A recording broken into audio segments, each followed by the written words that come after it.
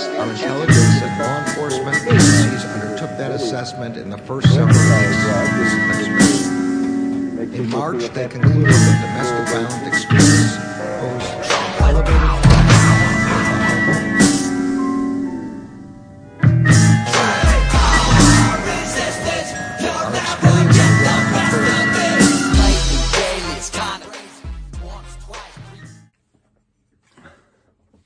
Okay, welcome to Big Brother Holding Company. That's my channel. My name's Jay Krupka, or James Andrew Krupka. I'm a writer from Denver, Colorado, a proud American, former Democrat, former convict, but I'm not a communist. I'm not a socialist. They're the same goddamn thing, and they've always been. And that's what these essays are about. This is the Sinister Agenda, and what we're going to be talking about is basically the fusion of these intelligence agencies. I'm a woman of color. I am a mom. I am a cisgender millennial who's been diagnosed with generalized anxiety disorder. I am intersectional, but my existence is not a box-checking exercise. I am a walking declaration. A woman whose inflection does not rise at the end of her sentences, suggesting that a question has been asked. I did not sneak into CIA. My employment was not and is not the result of a fluke or slip through the cracks. Along with some nonprofits and some Ivy League schools. Where does the origin for the census come from? We've been doing it since the very beginning. Is it in the Constitution? Mm-hmm. Is it? The requirement of the census? Yes. The census of, I'm talking about the institution. Not in such exact words, but... And is it required to be done by race? Does it say anywhere in the Constitution it's done by race? No. Why is it done by race?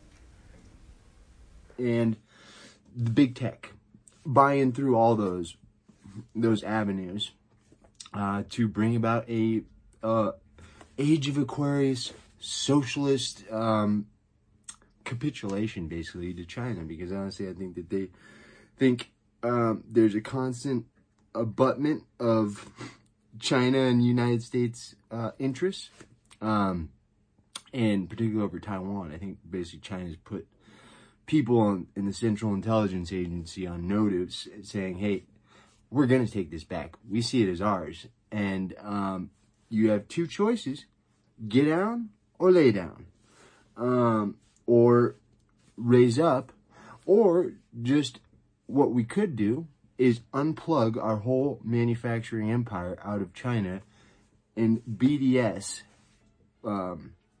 boycott, divest, and sanction China basically out of existence, because the Communist Party can't take 5% unemployment.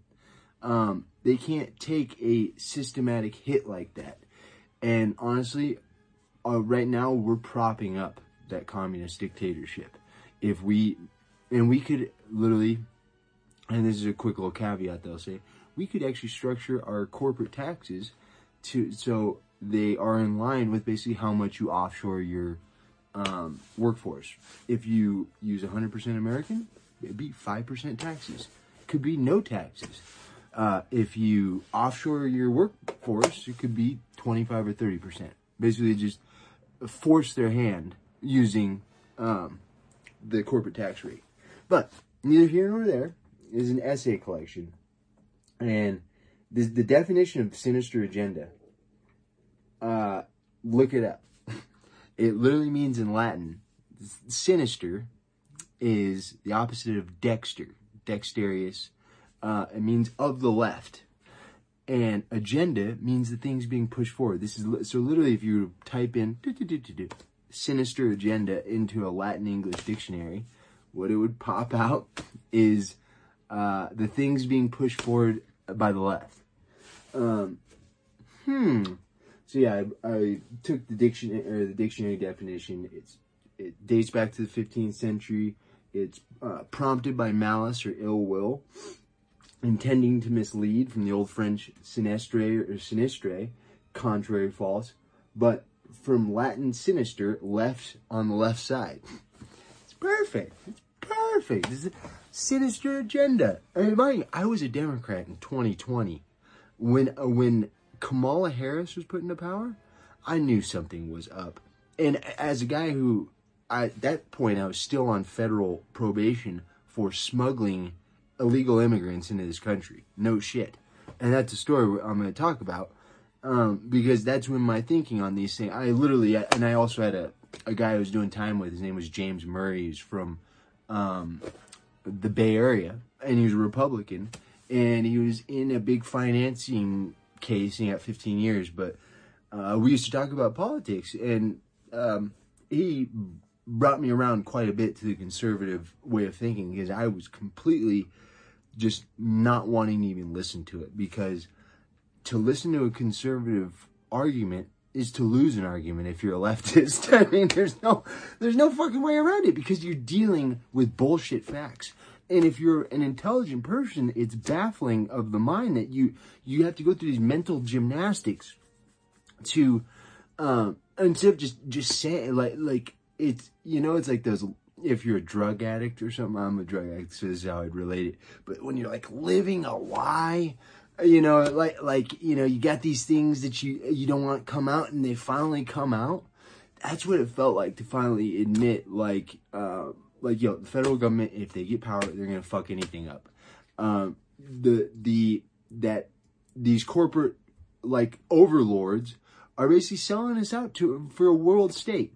They're basically trying to crush down all corporate competition, all the small business and everything. It's a big steal, and this has been going on.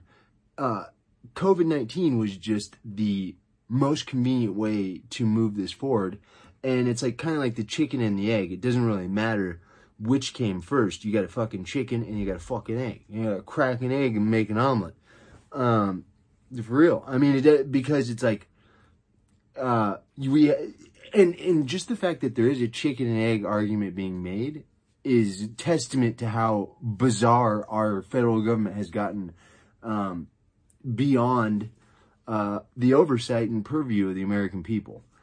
I think, honestly, if we don't unplug the system, we will live to regret it. We will live to regret that. Just get rid of all of it and bring down all power to the states. Yeah, so this is like big picture kind of shit. But Kamala Harris, the statement she made on January 6th, and I'm baffled at the fact that not more Democrats are just saying, yo, what the fuck are you guys talking about? You're talking about conservatives as if they're the Taliban. It boggles the mind. There's no way you can look at Trump supporters with their God bless America and see anything evil unless you really have been conditioned. And where's this conditioning coming from? The colleges. Particularly, and this is pretty amazing. Real quick, Kamala Harris declared war on Republicans. That's clear as day. That was the only inference you can draw with her relating 9/11 and Pearl Harbor with January 6th. Basically saying, hey, this is the beginning of a war. We're starting to see it somewhat. I don't think they feel like that they can move, but they're waiting for something to happen. Dates that occupy not only a place on our calendars, but a place in our collective memory. December 7th, 1941, September 11th, 2001, and January 6th, 2021. On that day, I was not only Vice President-elect, I was also a United States Senator. But all this goes back, and like I said, I want Republicans just to stop loving the military-industrial complex. That shit's got to go, because that's the thing that ties us together as a contiguous body that can't be broken. Because you don't need to break up as a country; you just need to basically be a trading bloc, like I said. But the intelligence apparatus is the thing that insists on us being together. That and the financial system. And I was here at the Capitol that morning at a classified hearing with fellow members of the Senate Intelligence Committee. Hours later, the gates of the Capitol were breached. I had left, but my thoughts immediately turned not only to my colleagues, but to my staff, who had been forced to seek refuge in our office, converting filing cabinets into barricades.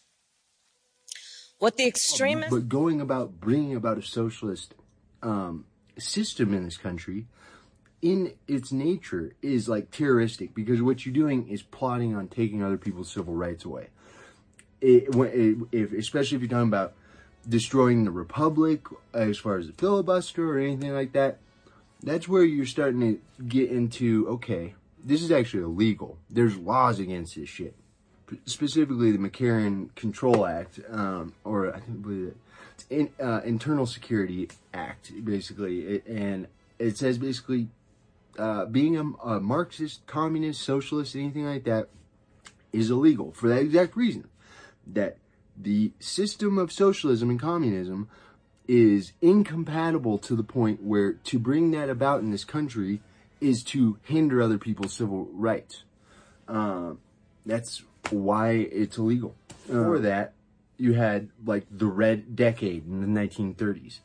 This stuff has been constantly going on, but in communist countries, they have something called the Communist International. The Communist International, they have it in China, they had it in Russia.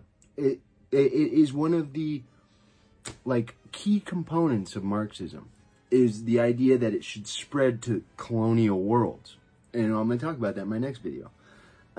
It's constantly trying to indoctrinate the next victim of Marxism. And here we are, parlaying it up with China. And BLM, like we saw that with Cuba last year in 2021, when Cuba came out with these big protests that were happening. BLM didn't say shit. Matter of fact, they seem to tacitly support that communist, hellscape. And that's really telling. But you know where we got Patrisse Cullors. She's a Facebook lobbyist. That's what, and people, the mainstream media wanted that to go away. Let's listen to the vice president. Certain dates echo throughout history, including dates that instantly remind all who have lived through them where they were and what they were doing when our democracy came under assault. Structuring a cohesive, compartmentalized economy. The government has no part in that anymore. The government has no part in anything anymore except for law enforcement, and even federal law enforcement is a redundancy. All law enforcement is done at the state level.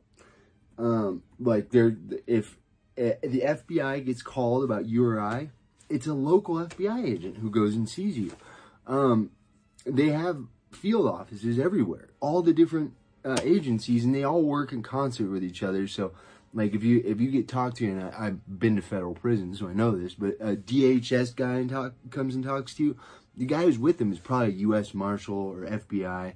They're not, typically they don't even, and that's because of that field office operation, is that they, might be the one guy in that little area, and when they got to go out and they need a second, the only guys that are available are guys of other agencies. But neither here nor there. This Republican Party, as of late, is got like the populist shtick that I love the whole populist platform, because what I see with Trump, and there's not going to be popular Trump supporters to hear this, but it's Obama's platform from 2008 that he didn't deliver. And I think, honestly, if Americans knew, it's just like, dude, America first. It's such an easy branding. and really that sums up everything as far as like immigration goes. You don't want just everybody and anybody coming here because there's a social contract. It's a two-way street. You got to give to get, right? Yeah, there's a reason why we have this selective service and all this goofy shit. There's a reason why you pay taxes. You get something for what you give. If not, why would you participate? But I would have never, like the Republican Party of before, and not to knock the Christian conservative or whatever, but movement at all. I don't, like, and that's the thing, I don't want to at all dogpile on Christianity because that is one of the ways of Marxism. It's just not like the marijuana thing. And we'll talk about all this, but there's a lot of policy stuff that's just like, is that word? Because from the libertarian ideas, is like, does the government have a place in this?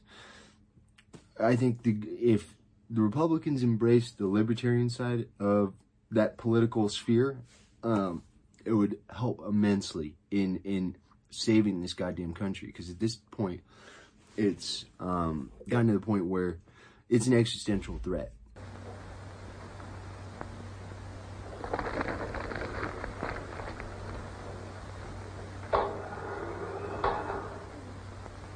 No photograph of the traitors Jones and Rutherford exists, does it?